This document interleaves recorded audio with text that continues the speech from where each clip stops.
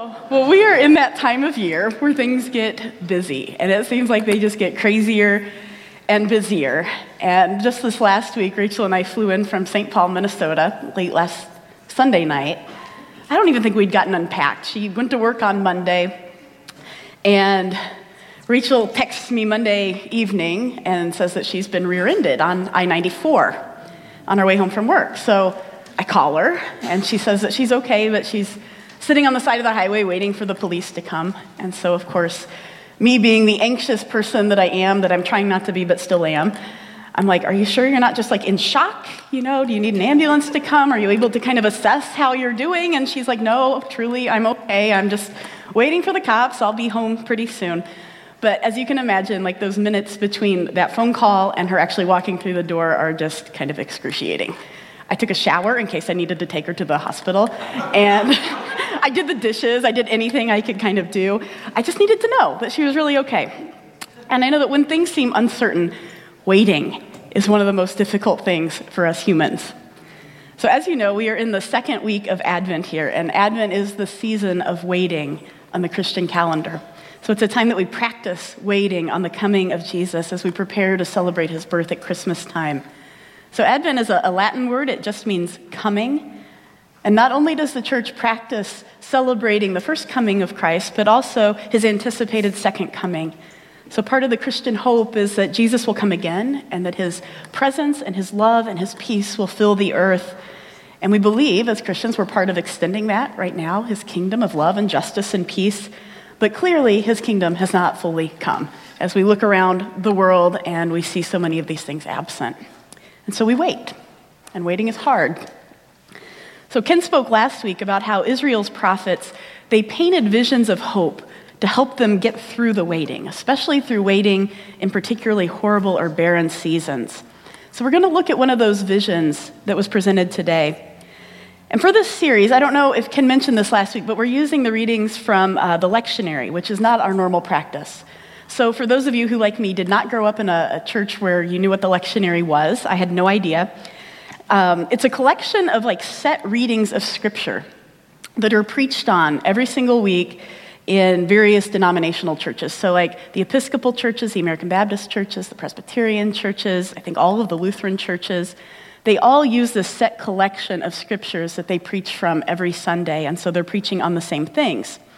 So at Blue Ocean, we have a reading. You know, like one of the kids comes up here and reads every Sunday. That's what that's from, so that helps us sort of join with the larger church. But Ken and I usually don't preach from it because we can find it to be a little bit disjointed, and I think a little more helpful to have thematic sermons. But for Advent, I thought, you know, it feels like especially meaningful to sort of dip into this stream and sort of dive into some of these same sermons that the rest of the church is also preaching as we celebrate the coming of Christmas together. So the lectionary scripture that was read this morning so well by Abby Middaugh was from Isaiah 11. And it talked about how a shoot will come up from the stump of Jesse. And from his roots, a branch will bear fruit.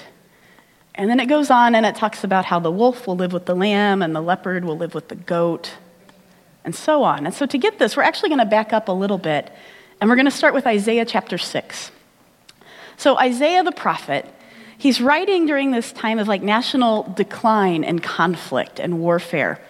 And so what he's doing is in the midst of all of this conflict and warfare, he's offering his people like a vision of hope.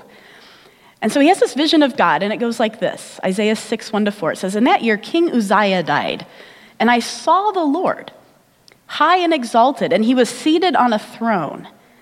And the train of his robe, it filled the temple." Now, if you can imagine in your mind's eye, that's a big robe. "And above him were seraphim, they were angels, and they each had 6 wings. 2 of the wings covered their eyes, 2 of the wings covered their feet, and with the other 2, they were flying. And these angels were calling out to one another, 'Holy, holy, holy is the Lord Almighty.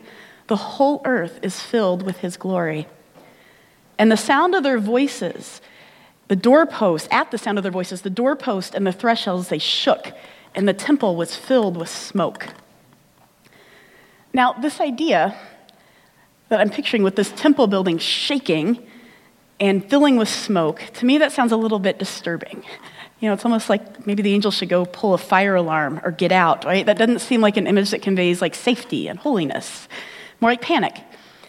But these images of the earth shaking or the temple shaking and of dark clouds filling space or smoke filling space are actually common images in Scripture used to describe the presence of God. So I remember a few years back seeing it and just getting kind of curious about it. And so I went through all of the Scripture to try and figure out like where clouds and thick darkness explain the presence of God. I just wanted to look at it. And it's not employed that often, but when it is, it usually indicates that there's like an intense experience of the presence of God happening. It's like the author's letting us know that there's something big going on. So like when Abraham falls into a deep sleep, it says that there like thick darkness surrounds him and God comes to him and talks to him about his covenant with him. Or on Mount Sinai, when Moses gets the 10 Commandments, he's surrounded by clouds and thick darkness.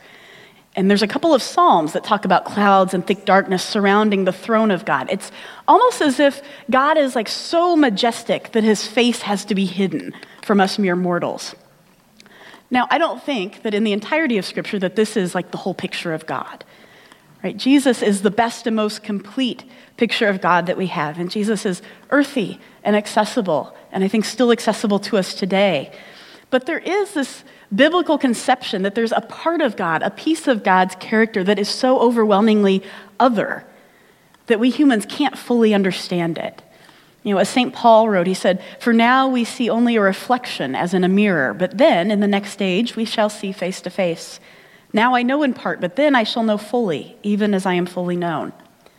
Right? So it's kind of interesting because in the Bible there's actually several paradoxes associated with God. Like God has things that seem like they're contradictory with inside of him or herself, right? He's both human and divine, both accessible and mysterious. He's present in the small things, in the everyday parts of our life, but he's also unfathomably large.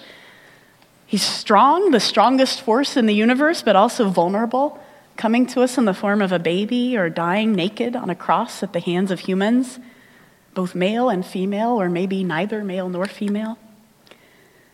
So this image that Isaiah is using is he's trying to depict one of these characteristics of God, and it's part of this like holiness and intense presence. Holy, holy, holy is the Lord Almighty, the angels sing. Right? And to be holy, it just simply means to be set apart. I think many people have been taught that holiness means like purity, but it doesn't. It just means set apart. And so Isaiah, he's seeing this picture in his mind, this great king with all of the singing angels around the throne and the temple shaking and the smoke coming in, and he gets overcome by his feelings of unworthiness. He's feeling like he can't be part of this otherness, this set apartness, because he's so small and he's so insignificant. And because he's human, and he's as guilty as all of us other humans of not bearing witness to God in the way that maybe we know to bear witness of God. Right? He says, "I'm a man of unclean lips, and I live among a people of unclean lips." But then something kind of astonishing happens in the vision after this. So an angel goes over, and the angel takes some tongs, and he goes over to the altar of God, and it's described as having like sort of fire burning on it, and he takes a coal from that, and he goes over to Isaiah, and he touches that hot coal to Isaiah's lips, and he says, "Your guilt is taken away, and your sin is atoned for."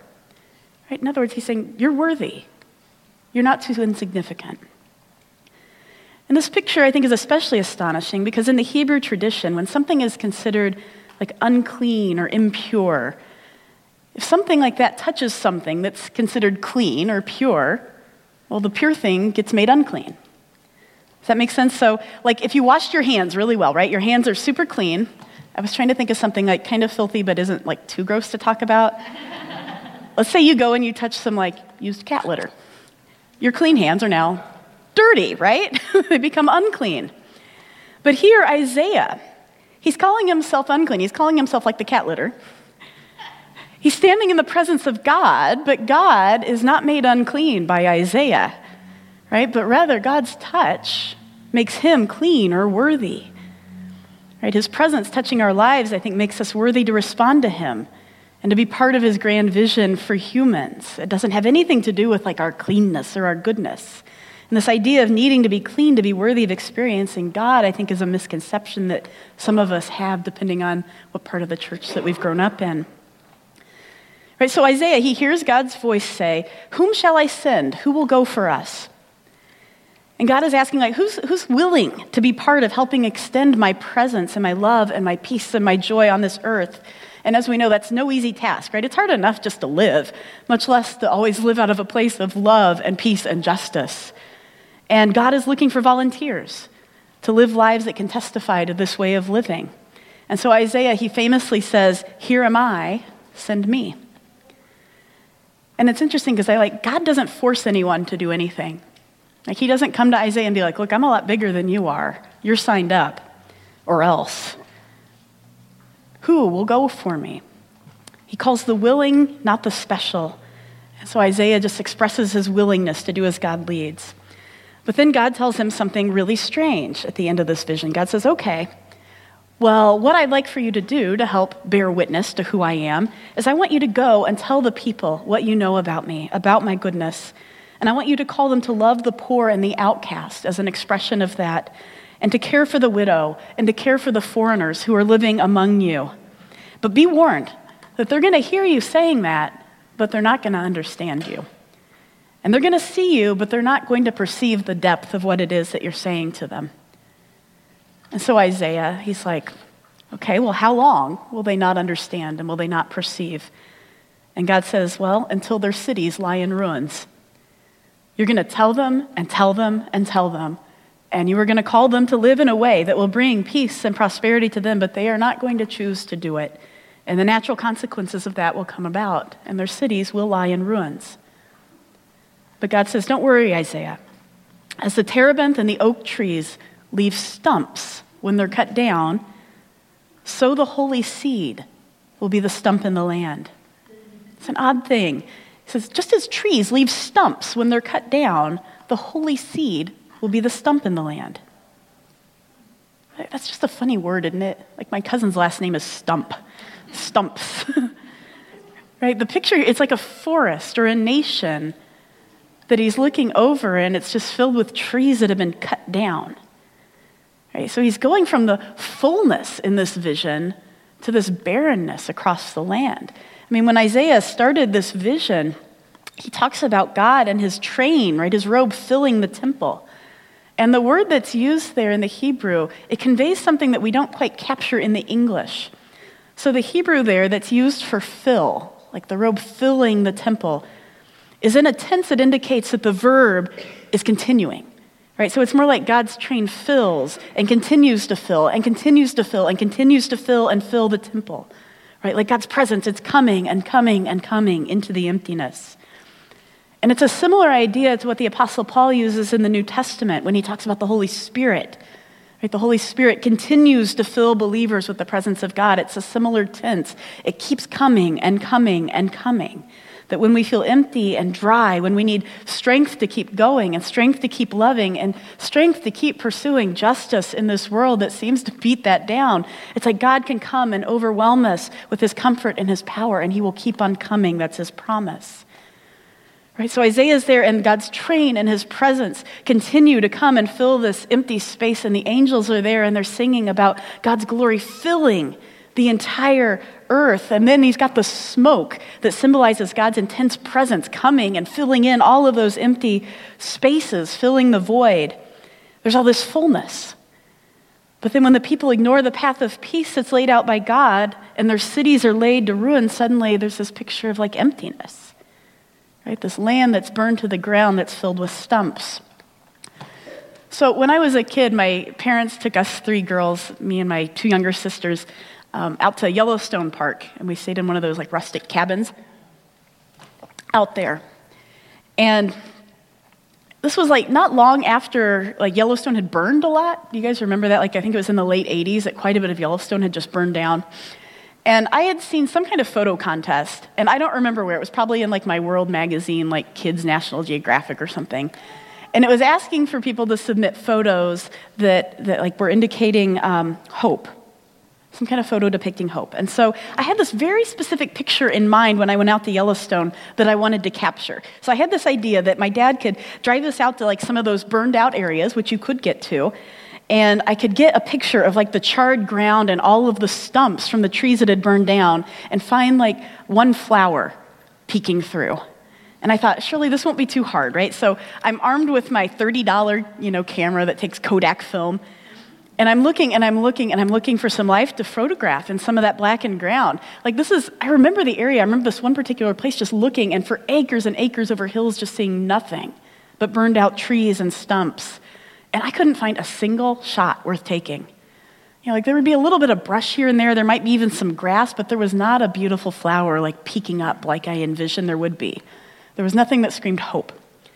And so looking over these acres of land, I thought it was hard to imagine that forest would ever be able to come back and revive and thrive. It seemed like everything was gone.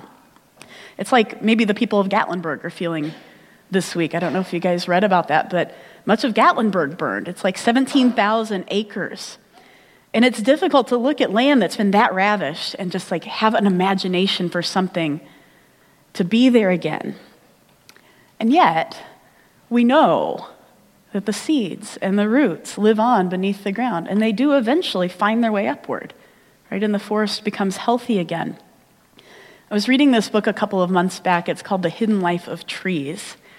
If you want to know something a little bit funny about Ken and I and how we work together, I read about this it was a preview in the New York Times. This is totally off topic, but so it was in the New York Times. They were talking about this really cool book, it was talking about how trees can communicate to one another, but it was only in German and it wasn't being translated for 6 months. So I pre-ordered it from Amazon, only to find out Ken had also read the same New York Times review and pre-ordered it, and we were reading it at the same time. That's a little scary. But in this book, which is a lovely book, it talks about how some tree stumps remain alive for hundreds of years. Even after the tree itself has either fallen down or been cut down. Now, the majority of stumps in a forest, actually, they do die, but every now and then, there's one, especially the ones that have deep roots that are deeply connected to the other trees around them, that manages to live on. And so this is the picture that comes to my mind when I read Isaiah 6 and 11.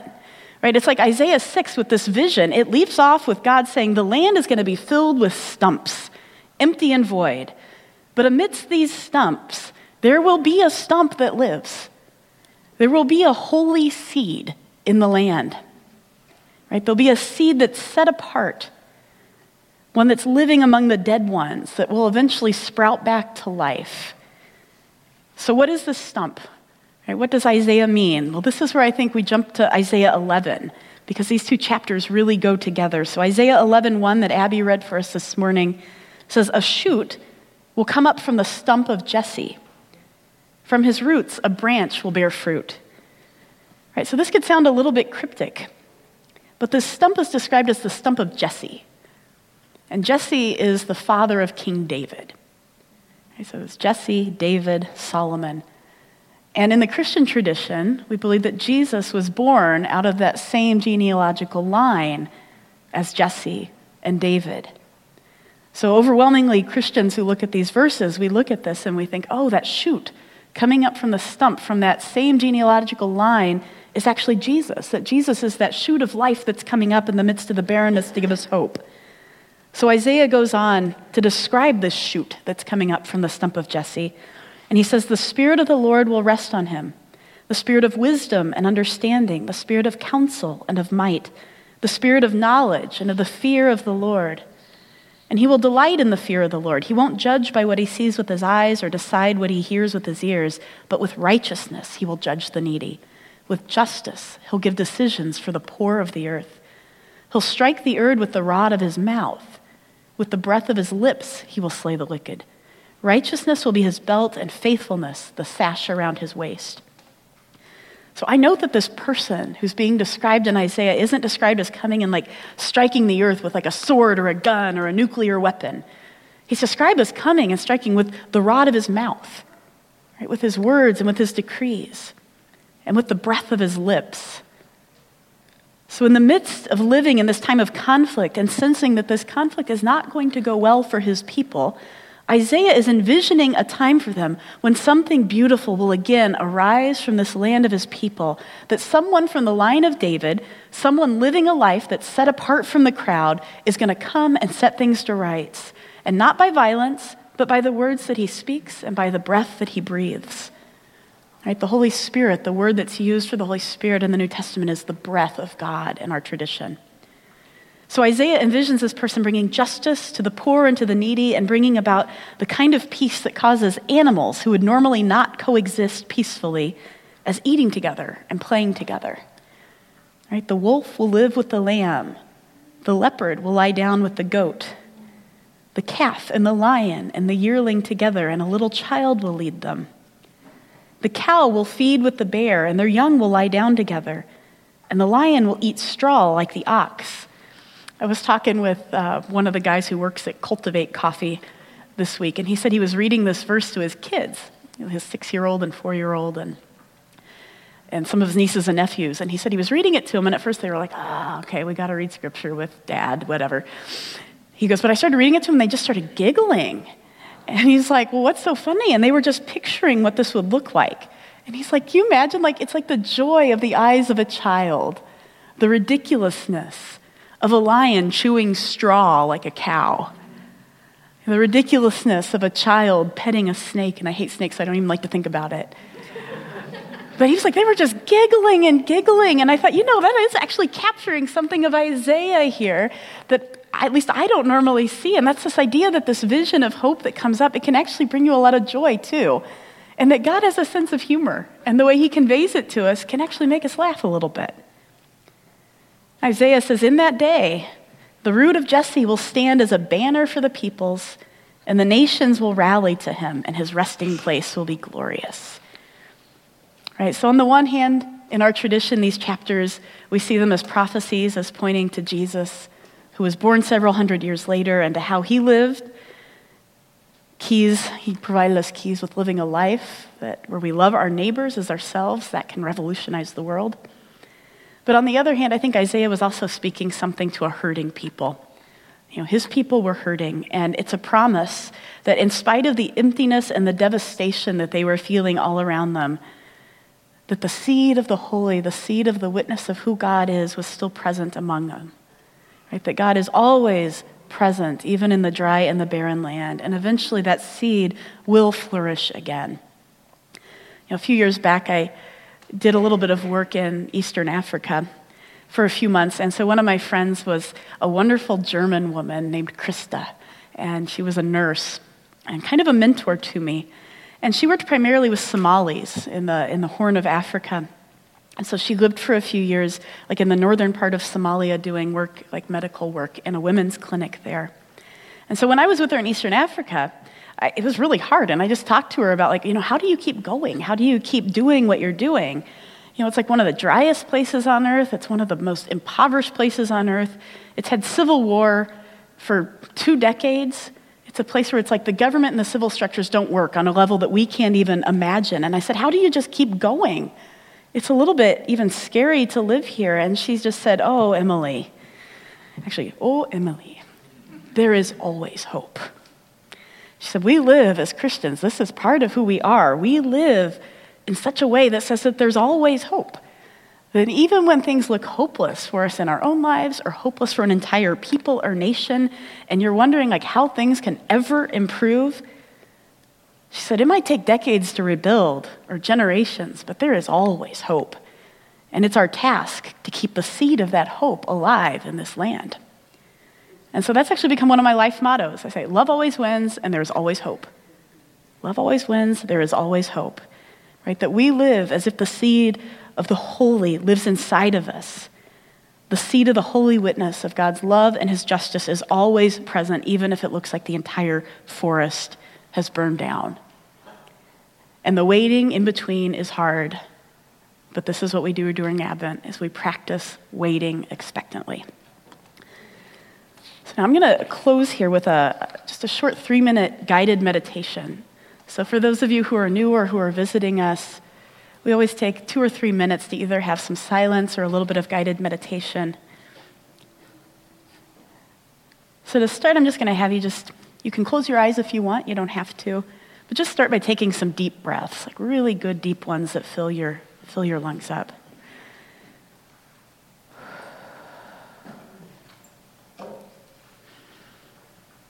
Yeah, get comfortable. Pay attention to your body. Just Feel the chair underneath you. Feel your feet on the ground. My feet don't touch the ground in a chair, but if yours do, pay attention to that. Just notice any tension in your muscles.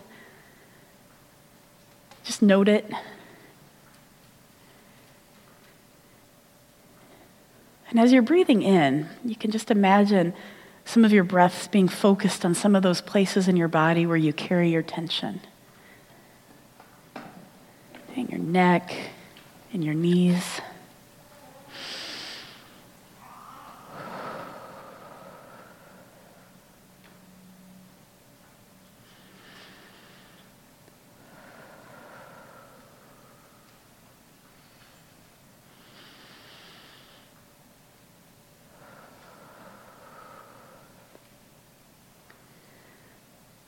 Now imagine that you're in a temple in the middle of a forest.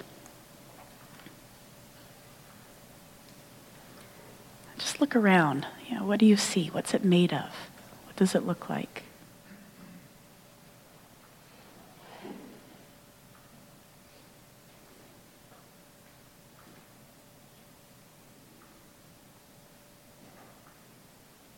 What does it sound like?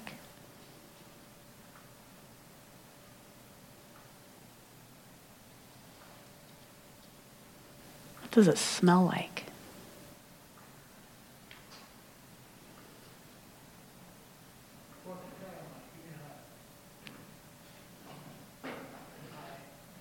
Maybe you look around the forest and you notice one of those lions eating straw like an ox.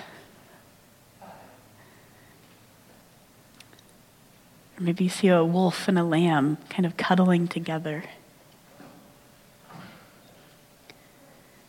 And as you're looking around in this space, you notice that Jesus is standing nearby. And you walk toward him and he's smiling at you. He's happy to see you.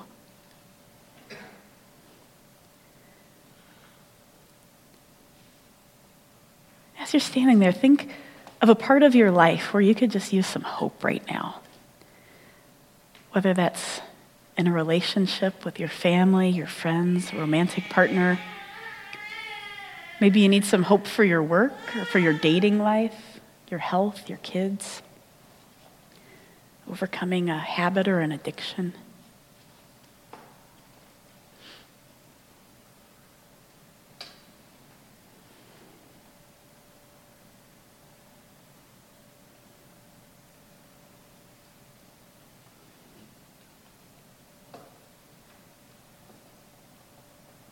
Now in your mind, just tell Jesus that you could use some hope in that area. We're not asking God to solve the issue right now, but just to give you hope that there's something more for you there. Maybe something you can't see yet.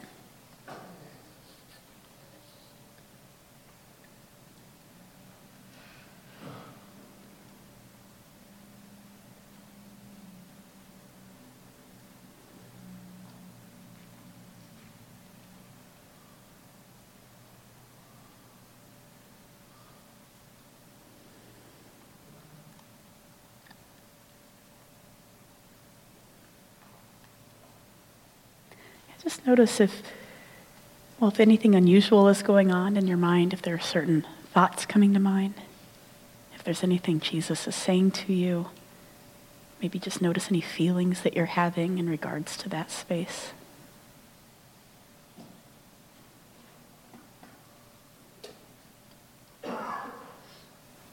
It's okay if you're not experiencing anything. I think confessing our need for hope is a sacred act.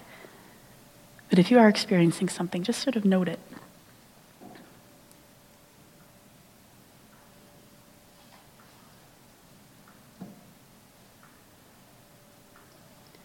In that space, I'm just going to pray into that place. That Father, for all of these things where we're just asking for some hope in our lives, in these spaces, we invite your presence to come and to begin to fill those voids, Lord. Begin to fill those spaces. And we ask that you would do that in that verb tense that's like continuing, Lord, that your presence would come and would continue to come, and that we would experience that unfolding in our lives and in the lives of the people who are around us. We ask that your Spirit would just breathe hope into us so that we can, in turn, breathe hope into the world around us. And like Isaiah, Lord, give us strength to live as if there is always hope. Here we are, send us. We will bear witness to your love as best we can in all of the areas of our lives with your help. In the name of Jesus, amen.